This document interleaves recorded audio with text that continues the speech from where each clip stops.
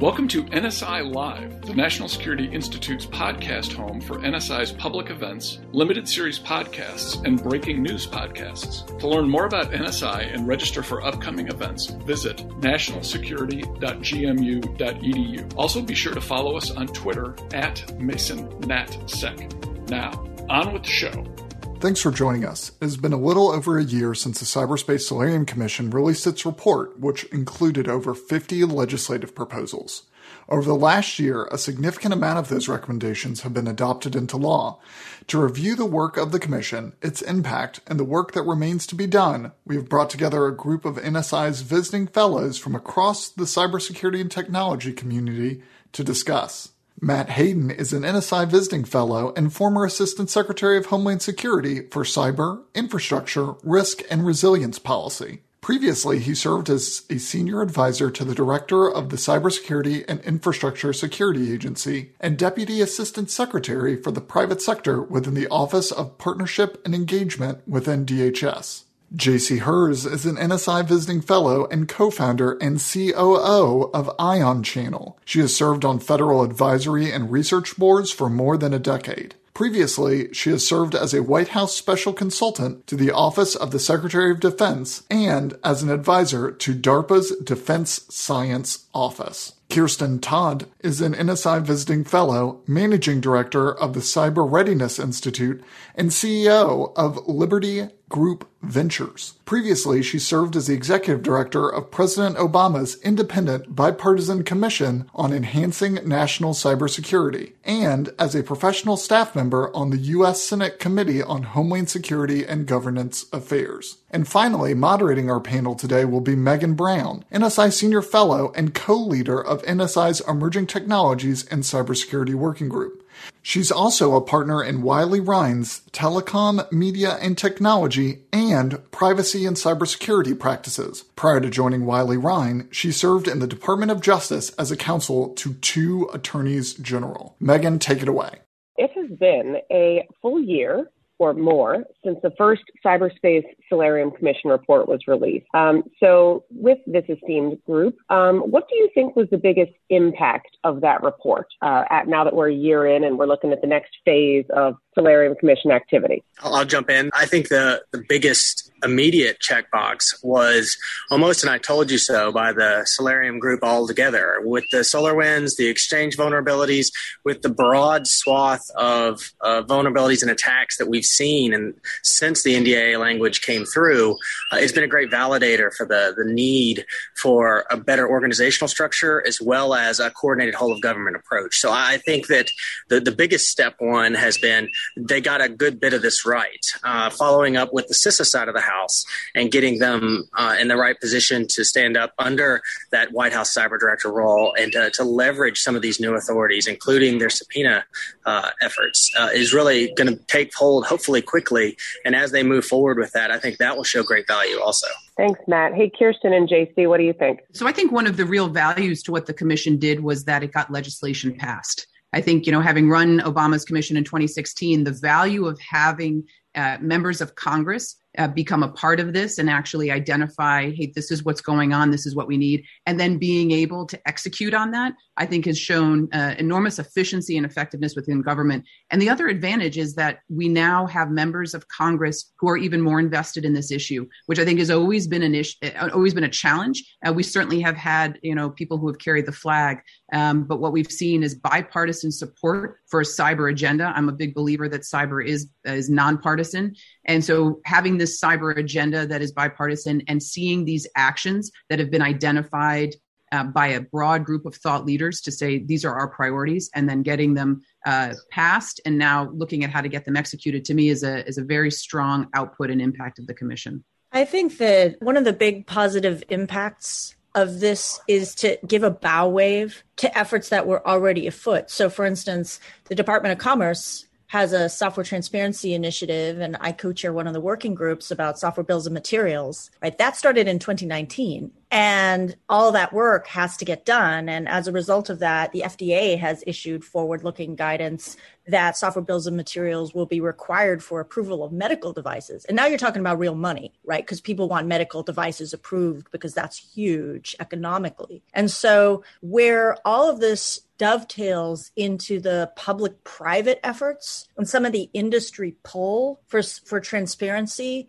that's where a lot of the effort gets to be the most effective. Because if all it is that, there's some disclosure, which is good, and, everyone's going to double down on NIST controls, right, which is really expensive and unscalable, that's less effective than if the industry starts getting behind it and adopting private sector technological efforts to improve security posture. No, those are great points. I do want to come back in a few minutes to that role of the private sector, because obviously the commission bit off a lot in that first report, right? They had, over 75 recommendations, many of which were not focused on the government as the government. It was on the public-private partnerships and on even some very direct private sector regulation. But before we jump into that, I want to get your thoughts a little bit, because I certainly have some, on the vehicle that is being used for the Solarium Commission's recommendations. Many of those original recommendations, and then some in their follow-on reports, right? They didn't just do the one report, they have had follow-up reports. Many of them made it into last year's National Defense Authorization Act, which, for listeners who don't know, the NDAA is sort of one of the last remaining must-pass pieces of legislation because it authorizes the Department of Defense and the warfighter.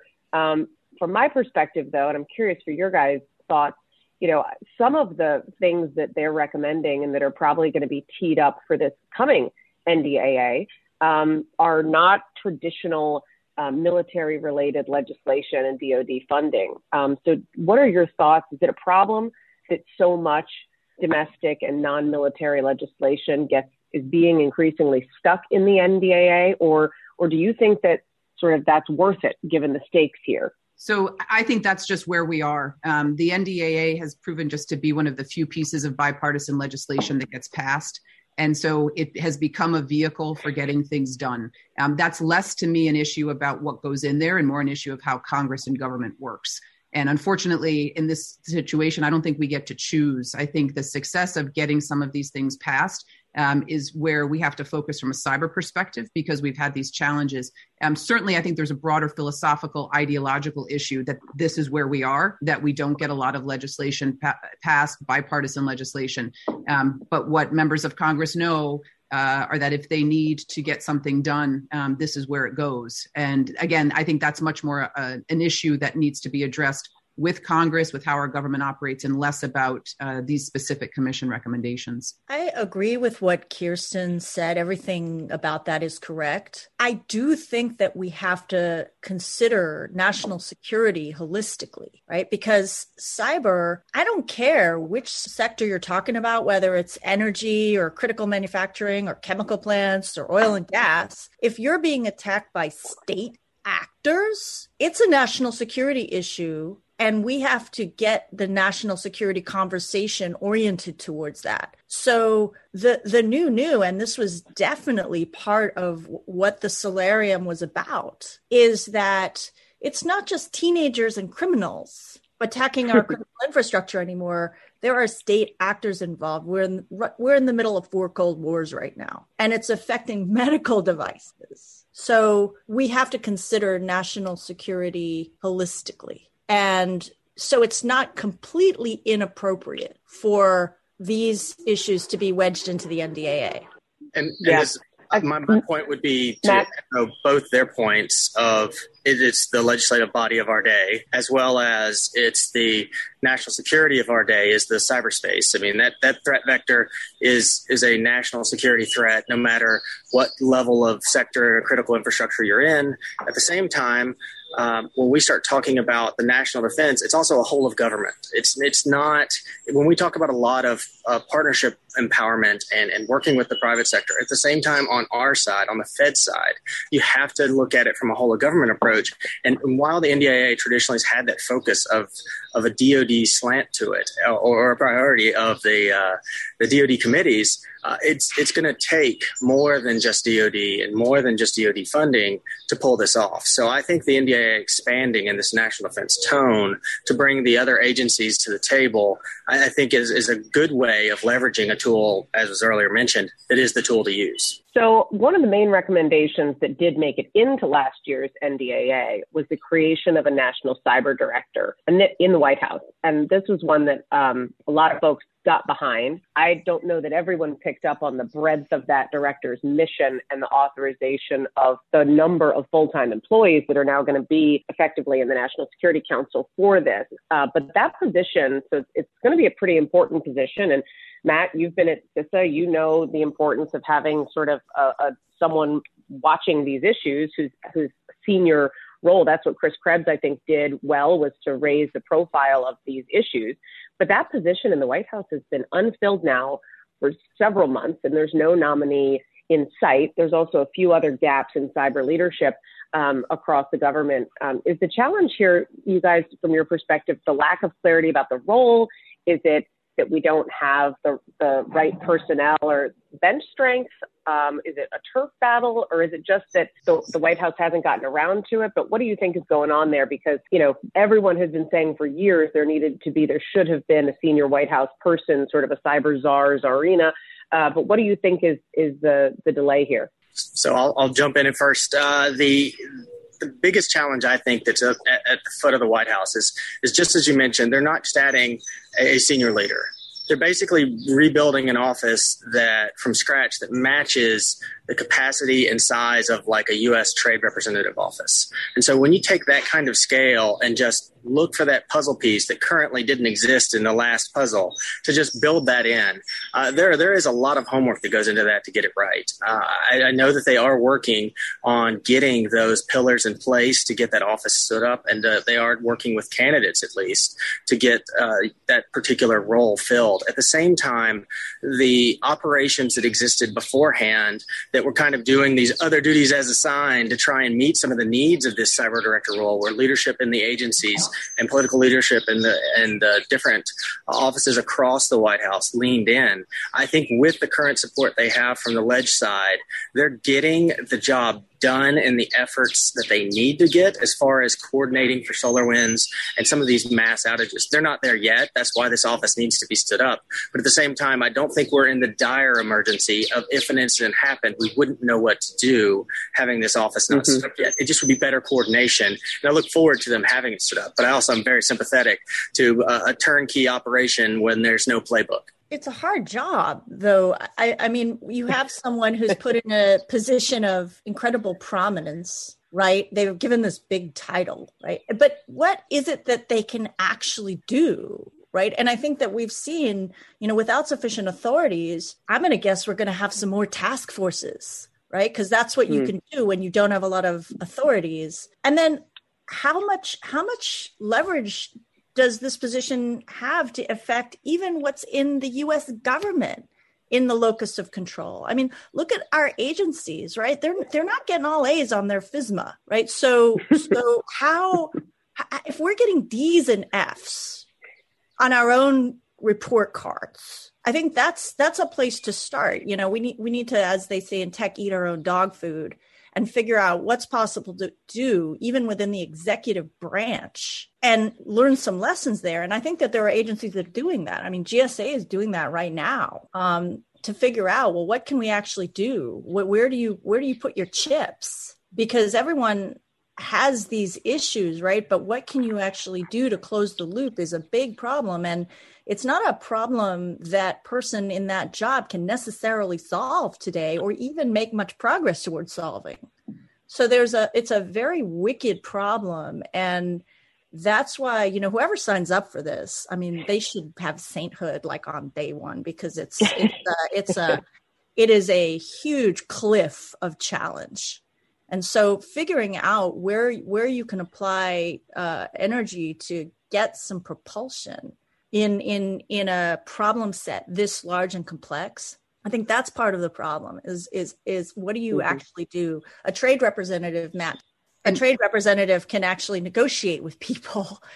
I'm not exactly sure what the person in this job does other than broad awareness and exposure to surface some of these issues, what they actually do in the job. And Megan, I think that there's a need for this role. I mean, the issue, though, is that when the NCD was passed, the Biden administration was already moving forward on this Deputy National Security Advisor. So the initial discussion was not about both of these positions. Having said that, though, it's not like there's not enough work to go around. And so one piece in looking at these different roles, I think certainly the Deputy National Security Advisor is this interagency, keeping everything coordinated interagency, integrating the policies across government, being a presidential advisor. The National Cyber Director, I think, also takes on, though, these important roles that are separate and distinct. There is the idea of the federal cyber workforce, so almost a chief personnel officer, as some have talked about, a strategist, being able to engage with the private sector and making sure that the technologies and the collaboration pre-event with the private sector is coming together, an active cyber defense, looking at these issues, operational coordination. I do think that we can see these two positions working well together. I give a lot of credit to the Biden administration and Ann Neuberger right now for taking on the 60-day review of how the NCD is going to work with the Deputy National Security Advisor. That's not being done because there's not enough, space and elbows are out. It's actually because there is this effort to figure out how these two work together. Having said all of that, is just to repeat what JC and Matt have said, this is a new office that's getting stood up. When the DNI was being stood up, there was somebody brought in specifically to look at how do we build an office.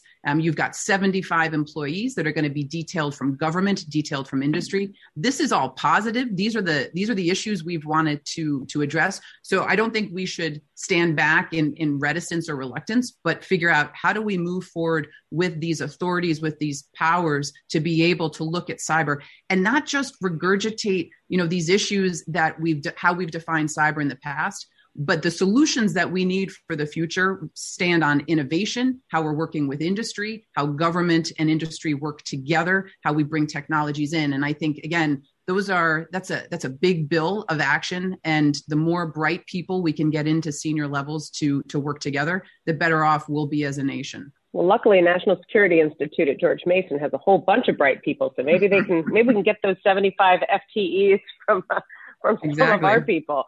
But speaking of sort of working together, I did want to touch on one of the recommendations that made it into the NDAA is a new subpoena authority for CISA and authorizing CISA to do threat hunting on federal networks. I think this is an idea that captured the imagination of some folks on the Hill, and there's a study underway from the NDAA about threat hunting on defense contractor networks and what's feasible there.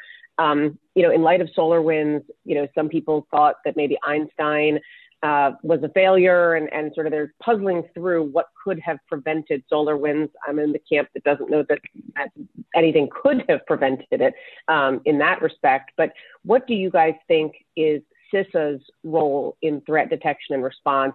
The reason I ask is it necessarily involves the private sector, as you all have just sort of eloquently explained, the cyber challenge does. But there's also here other federal agencies, whether it's the intelligence community or otherwise, that play a role in threat detection. So what are your thoughts on how CISA helps with some of this threat detection and response challenge? I can speak to when I was there and how they've moved forward. Part of the Einstein challenge is that it was developed for the threats of their day. And as encryption and other methods get more as attack vectors through what is that internet-facing set of devices, it's not that we don't need an Einstein. Maybe there's more mature flavors of an Einstein. I think that the challenges and threats that we had yesterday are going to be with us tomorrow. It's more of a matter of having more mature technology and innovation, as has been earlier stated, towards a new set of tools to layer with that so that we have this layered defense, we have this layered approach to where it's not just if you pop a firewall, you're in.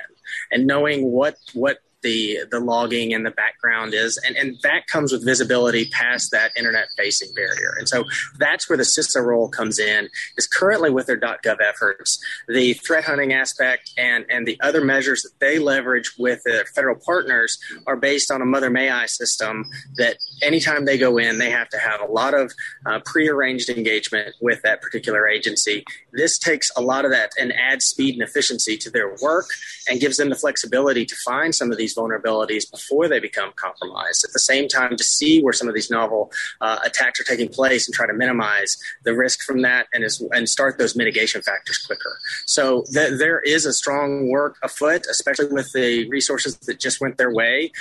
As Brandon Wells would say, as the acting director, he will tell you that there's a drop in the bucket. They're looking at $600 million as an investment in a portion of development of a new strategy. With that kind of figures being thrown out, it's a serious undertaking that will take several years to get right.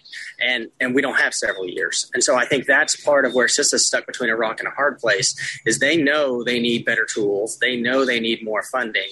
They also know they need better visibility than they are even getting through the NDAA. So they're doing the best they can with what they have right now. I think that more investment and more visibility is always a good thing. And Megan, I think building off of what Matt was just saying, I think everybody agrees that we've got to get beyond passive network monitoring to active threat detection.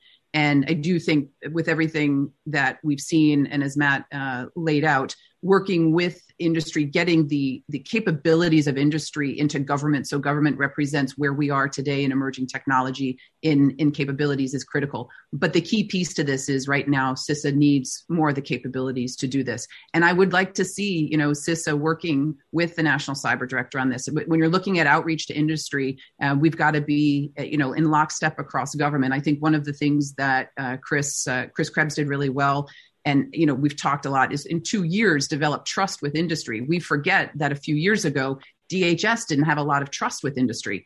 And now we have to play on that to be able to bring in active threat detection, bring in those resources that are going to allow us to see what happens ahead of time. And I would just say, SolarWinds, we can talk about the cyber failure of SolarWinds and all of the issues. But what we haven't talked too much about, and I know we're not going to get too deep into this, is the intelligence failure. The idea that we didn't see any of these red flags about Russia intent and where that was. So when we look at cyber, we also have to see where it is in the ecosystem of a threat.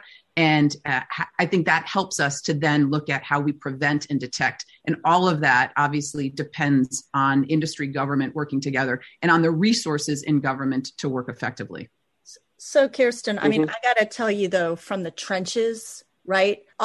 Everything here, there's nothing logically untrue about it, but everyone has an incredibly naive faith that when issues are discovered, they will be addressed, right? So back in April of 2020, COVID, right? So we started putting a whole bunch of public health capabilities into analysis and monitoring. And this is VA, CDC, FDA, on down the line.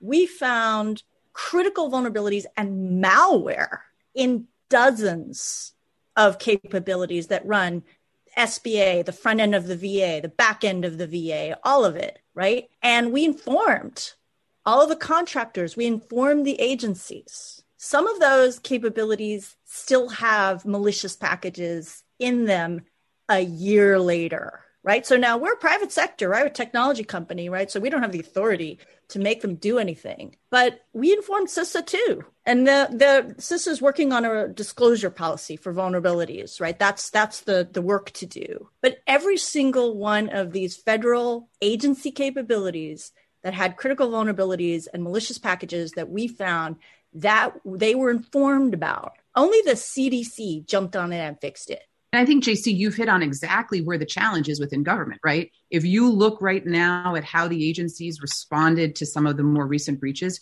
you'll find that they've gone to industry to say, how is this agency working? And so in theory, I think this is where a national cyber director position would have that effect, to be able to say, we've got to look at what's being detected in the private sector, where the vulnerabilities are. We've got to sync this up. And I know, Megan, you want to get to incident reporting and all of this, because there's no question that right now there's a disjointed approach. And I think, you've seen some of the discussions around the forthcoming executive order and what that's going to be around supply chain and how it's working with government.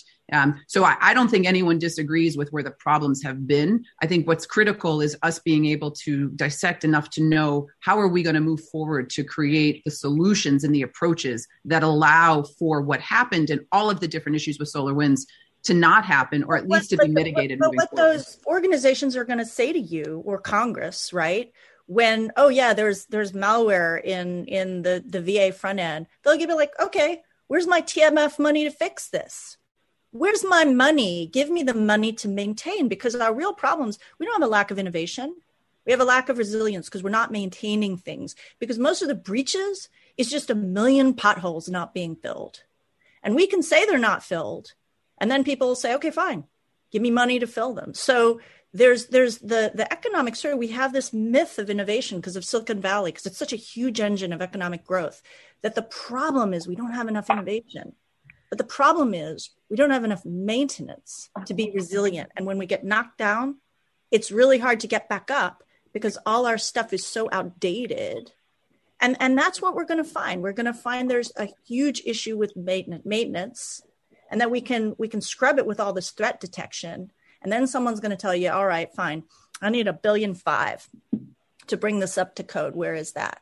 And that's the next really hard question that we're going to have to answer. Well, and if I could throw in here, I mean, one of the challenges we're seeing in the private sector is, as you've said, there's a lot of sort of infrastructure that's full of potholes, if you want to use that analogy, which I like for the computer infrastructure of a lot of the private sector in addition to the government.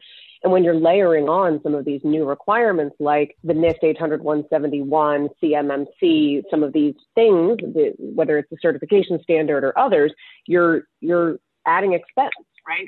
These are choices that have to be made, and they do come with a cost. And I think that's a conversation that I don't see us having enough. Maybe the National Cyber Director can help prioritize where we want to put that investment, right? Because as you say, I think we're all in violent agreement. This stuff costs, right?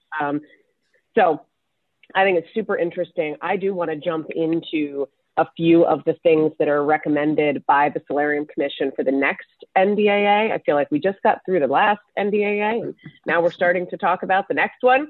So lest you have NDAA fatigue, I was thinking maybe we would tackle this, Matt, JC, and Kirsten, as kind of a lightning round, if that's okay with you, so we can cover some ground. So let's jump first to SICI, which I think is one of the worst acronyms, Systemically Important Critical Infrastructure, which is they kind of seem to want to get rid of the old Section 9 approach or build on it, maybe tweak it. It's kind of lagged, and have new regulatory obligations as well as some liability protections for companies that are deemed systemically important critical infrastructure. Anyone want to weigh in on whether you think that's the right approach to target in on a few key parts of our critical infrastructure and national critical functions, to use an old Kirstjen Nielsen phrase, to sort of move things along by mandating new minimum standards, certifications, but having the carrot of liability protection? I think this just quick answer would be that there's got to be a baseline. Right now, cyber hygiene doesn't have a baseline for some of these critical structures.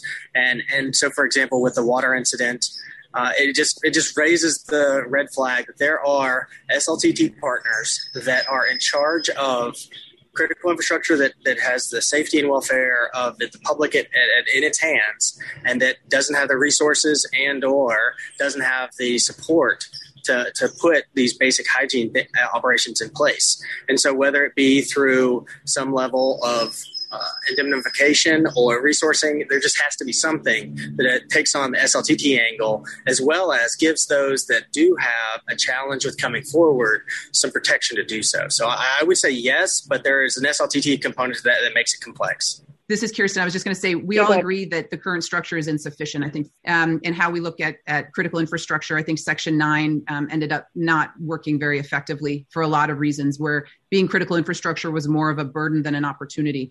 The other piece to this is we've got to redefine what critical infrastructure is. I think in this day and age with interdependencies, we have different lifeline sectors, but technology has absolutely become a part of our critical infrastructure. Cloud service providers, I would assert right now that, social media, when you look at the impact on national and economic security. So we've got to expand the definition to be able to understand how these are all working together and ensure that by being identified as critical infrastructure, it's not just seen as where the regulations and the boundaries are, but that is absolutely important. But understanding then what's the responsibility to work with government? Because one of the things that we certainly saw with SolarWinds is that industry and the private sector are getting actionable cyber intelligence at rates in their sectors that are very helpful and constructive. Government will always know nation state activity across sectors better than any one industry itself.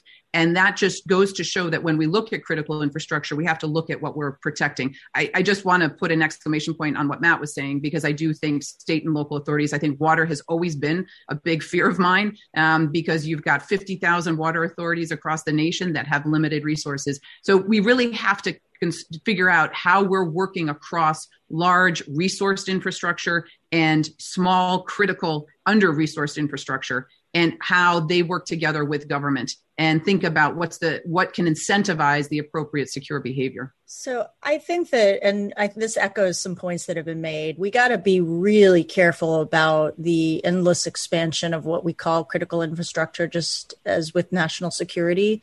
And it's very easy to be a mile wide and an eighth of an inch deep. So we really need to have things past the zombie apocalypse test, right? So if we don't have this, are we talking about a zombie apocalypse? Water? Yeah. Power? Medical infrastructure? But, people aren't getting their Twitter. I'm not sure. So being able to focus on these really critical to human life and safety industries, and also to Matt's point and Kirsten's point, these are systems. There's interdependencies. We're not talking about just making it a global bank, right? We're talking, the minute you get down to those regionals and the local banks and the rural telecom networks, these are middle market or small and medium-sized businesses. And so how we raise the bar to that minimum, agreed, there needs to be one. That's the challenge, is when these things are woven into the fabric of our critical infrastructure and they're undercapitalized and regulated locally or on the state level, how do we actually navigate that from a security perspective? And that's a big thorny policy question and an economic question. Megan, I think I'll just add, because I absolutely, again, with what Matt and JC have said, but I would just like to push forward on this point around technology, because when you look at the safety and security of our election in 2016, and you look at the safety and security of our democracy, that may not be what brings water to the table, but it absolutely is the foundation upon which we operate. And we have let these other entities, when you look at how cloud has now integrated into every part of our infrastructure, it goes to the earlier point that we have to get at the cause and not always be addressing the symptom. And right now, technology is at the foundation of a lot of what we're doing. And we've got to restructure. I completely agree that we don't want to just bring in everybody, but I think we have to understand where technology is and how we're operating and how we're treating it. It can't just be seen as a company that's looking at ROI that we accept and understand, but aren't inviting to the table. And we've got to think through what that format is. Awesome. So the next thing I think flows from that question about sort of how the private sector interacts with the government. Logically, the question is then mandatory incident reporting. The Cyberspace Solarium Commission was pretty big on this in its report. I think they want to populate the various data pools that they have. They want to be better at sharing information. And some folks think that voluntary information sharing hasn't worked. Also, it's a corollary to a national data breach standard, which I think folks have wanted for, 30 years now. We still don't seem to have. But they're talking about mandatory incident reporting by companies that offer incident response services. Footnote, that sounds very broad, the way I've heard it described, as well as insurers, right? And pulling and aggregating this information. We already have a patchwork of mandatory reporting and some very short timelines. Do you guys think a new reporting obligation is the right approach here? I'll go first. The challenge with any new reporting standard is it's going to have headwinds on Congress, because that's one of the things that get fought the most is when you turn to industry and say the disclosure needs to be greater. That turns into the regulatory framework, and they say, well, we're already reporting here, we're already reporting there. On your side of the fence, you need to get your house in order so it's more streamlined. So I think it's going to be a hard push to get across the finish line. At the same time, one of the challenges post SolarWinds was the government not being the agency or the voice that actually had this information.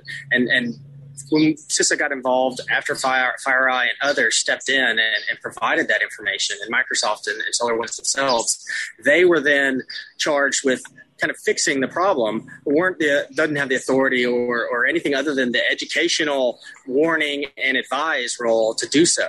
And so I think that having information earlier is always going to make their job easier.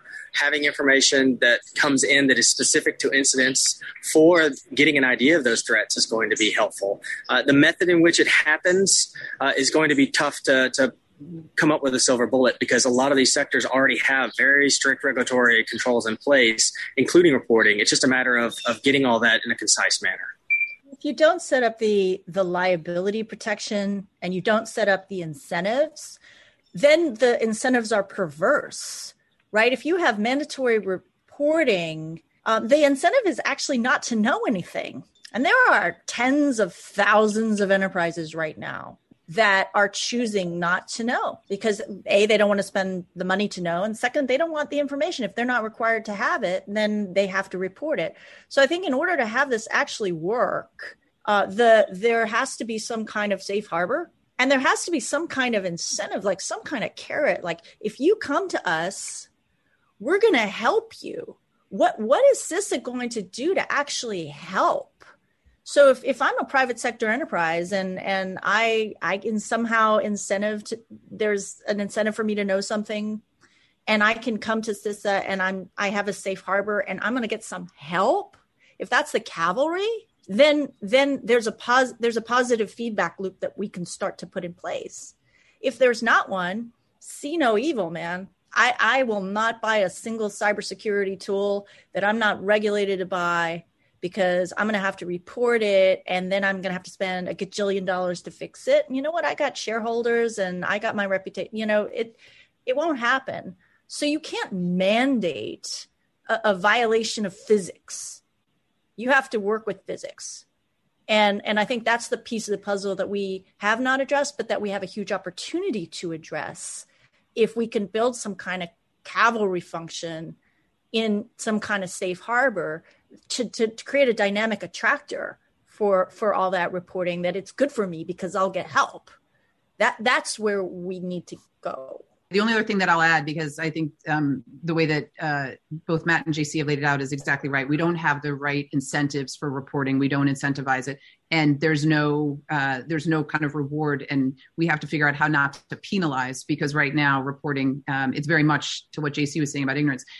Cybersecurity is the only domain where we ask private companies to protect themselves. And when we look at that, I think, the points around how do we provide resources if you report, how is it a safe harbor? To JC's point, I think that's where we've got to get to. And we're existing in a purgatory that doesn't make any company feel secure, safe in having the incentives for reporting. Well, and I know you guys had mentioned, I think it was JC who mentioned sort of shareholders. One question I did want to ask about that's sort of lurking in the Cyberspace Solarium report that I think is going to get some attention this year, even if it doesn't actually pass, is their proposal to elevate cyber risk and auditing and sort of transform it into more like the sort of financial controls approach that was in Sarbanes-Oxley, passed after sort of financial crisis many years ago, built on financial fraud, was really the fear that Sarbanes-Oxley was trying to get at, to make sure companies were abiding auditing and accounting controls. I personally think this is not the right way to address cyber, to treat it in this manner and create a whole industry of auditors that will come in and sort of look under the hood, and then you'll have all these questions about public reporting and disclosures. But that's sort of my personal opinion. What do you guys think of this particular slice of their attempt, maybe as JC put it, to change the laws of physics, perhaps, when it comes to incentives? But what do you guys think of this proposal? I will start with the CMMC, I'm afraid, is here to stay. So to the extent that we're looking into supply chain and contractor relationships, to anybody that has acquisition relationships with DoD and now with DHS and others, you're going to have this scorecarding of what's your cyber hygiene, what is your partner cyber hygiene, what are the risks through your supply chain that we have all the way down, and I think that level of auditing is going to occur. It's starting in the acquisition lane, but it's going to likely find its way into the supply chain lane as these risks come up with key sector partners. So I don't think that there is going to be a way to dodge it. I think it's something more to empower at the moment in the right direction and to say, okay, if you do have foreign investment risk, if you do have cyber risk that is amounting to a red flag for the government, let's talk about that and see what mitigations to prevent that risk from becoming a reality can be put in place. So I think that is here to stay. As far as treating it as something that you can't avoid, it's also an incident response category in which we're talking about have your playbook in mind, and that includes public response and public disclosure, and that's part of what a tabletop exercise would bring to any larger company, but we don't have that in the hands of a lot of medium to small, and I think that's where a lot of the regulated entities need additional help, not just in protecting themselves, but in how to respond and where those safe harbors may be, even in how to speak to it to their advisors, task boards, and local governments. Megan, go ahead, JC. I think we have to, again, look at the physics, right? So I think, and the ACA is a good example, right? So there were some things that were done intentionally, and then there was a whole bunch of physics that followed to include huge amounts of consolidation in the industry. And so we can require and require and require, but if the only answer is there's 640 pages of controls, what is going to happen, and I'm not saying this is good or bad, is that the cloud providers will become even more powerful because it's only going to be AWS and Azure and, maybe 2.5 others that can provide you with that fully controlled stack, and you do your little icing of shared responsibility on the top on your AppSec.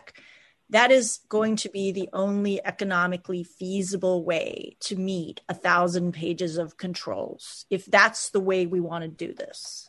So, and I'm not saying that's good or bad. It might be great, but the burden has to live somewhere.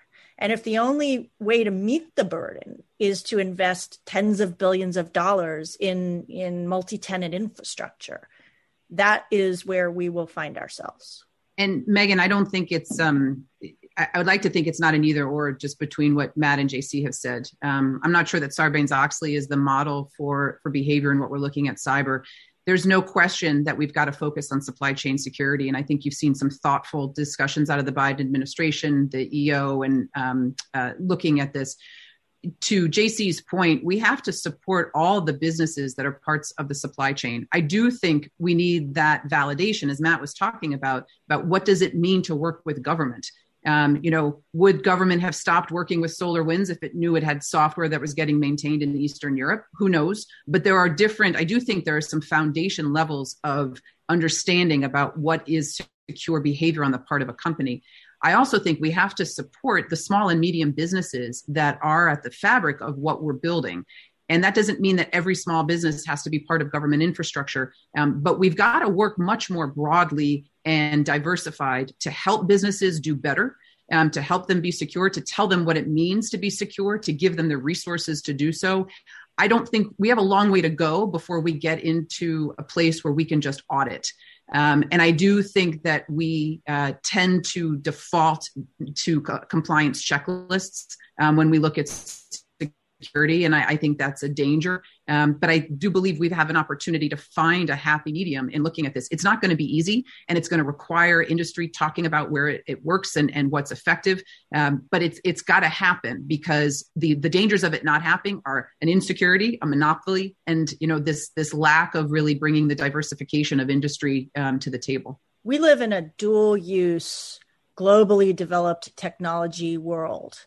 And that includes, Microsoft research in Beijing, Everyone develops software everywhere. And even if they think they don't, they do, because this is where the open source is coming from. So the whole idea of like a Buy American for software, the unintended consequence there is to create a little ghetto where a bunch of defense contractors build incredibly expensive, outdated, and unmaintainable capabilities for the federal government. And we've seen this movie before.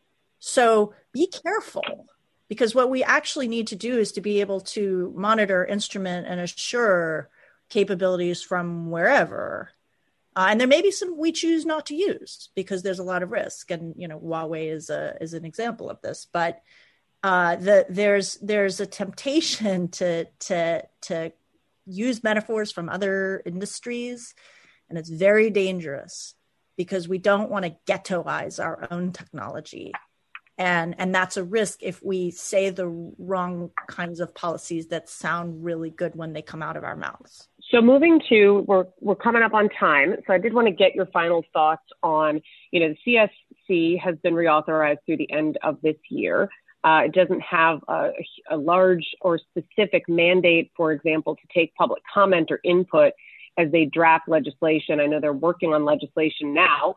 So I guess I'd love to get your final thoughts on sort of what is the Solarium the best organization to carry forward the work that we've all just discussed, or what do you see going forward as the best way to operationalize so that we're not just, as JC says, sort of having nice sounding things coming out of our mouths, but we're actually sort of making progress on real actions here, whether it's public-private partnerships or legislation. Is the Solarium the best organization to do this, or what should we be thinking about going forward? I think there's an obligation at the private sector level, but until there is a body that brings private sector, government, and both sides of the legislative together, like the Solarium does, getting legislation across is going to be a hill that might be insurmountable. So I look at the model the Solarium has, where they have both sides covered and they have support from members of Congress. I think that is the key that currently is pushing them into the limelight and keeps them more than relevant as a key body to move with this. There's going to be thought leaders across industry that play into this at the same time that will have their own distinct roles in getting some of the work product fleshed out. But I don't see a challenge with keeping the Solarium moving as a key point to get these types of policies across the finish line. The Solarium's been very successful in pushing awareness of this agenda, and that's not an easy thing to do. And the real interchange between the private sector and public sector, which is still figuring it out, right? And legislation, and there's a level of humility that you want to strive for in all of this. And I think that Solarium struck the right balance. And to Matt's point, having everyone around the table is very important and necessary, in fact, if we're going to do something that's feasible. And obviously, just to certainly agree with what Matt and JC have said, that the Solarium has been very effective. I think the hope, if we think about the 9/11 Commission and other commissions that have been effective, the 9/11 Commission evolved into the Public Discourse Project, which took on other issues. There have been other examples of that.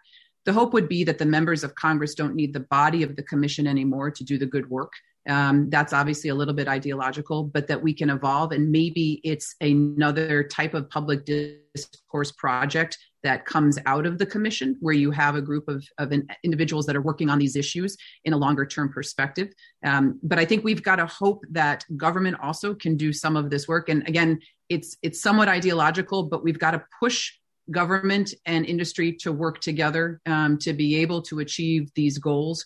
And I think Solarium has, as has been said, it really raised the importance of the issue and was said at the outset. There's a lot that's happened over the last 60 days, 90 days that have made what it said obviously even more effective.